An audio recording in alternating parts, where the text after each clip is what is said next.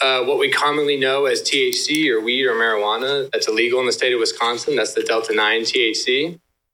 But there's another isomer of THC found in the cannabis plant, and that is Delta-8. It's found in a trace amount. So essentially, if you have a cannabis plant with 0.3% of Delta-9 THC or less, it's a hemp plant. And so that hemp plant is broken down to CBD. And they found a way to break CBD down to a Delta-8 THC concentrate. So this concentrate then can be added to plants to be smoked. It can be added to gummies to be ingested. It can be added to tinctures so that someone could vape it. And we're seeing this being sold in gas stations, convenience stores, adult novelty stores, smoke shops, and it's also being sold online. Any cannabis plant containing 0.3% Delta-9 THC or less is considered a hemp plant and legal for sale. And since CBD is derived from the hemp plant, and since Delta-8 THC is derived from CBD, it's technically legal to sell this product without any restrictions.